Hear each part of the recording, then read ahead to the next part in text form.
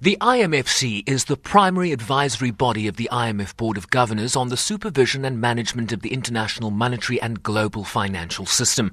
One of its main concerns is being responsive to unfolding events that may disrupt the international financial system, as was experienced with the global recession that began in 2007.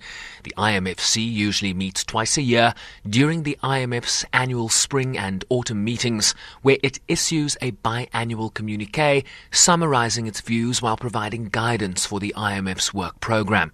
The IMFC has 24 members comprising central bank governors and ministers drawn from the fund's 189 member countries. Kganyago's appointment is effective immediately. Sherman Riceby's SABC News, New York.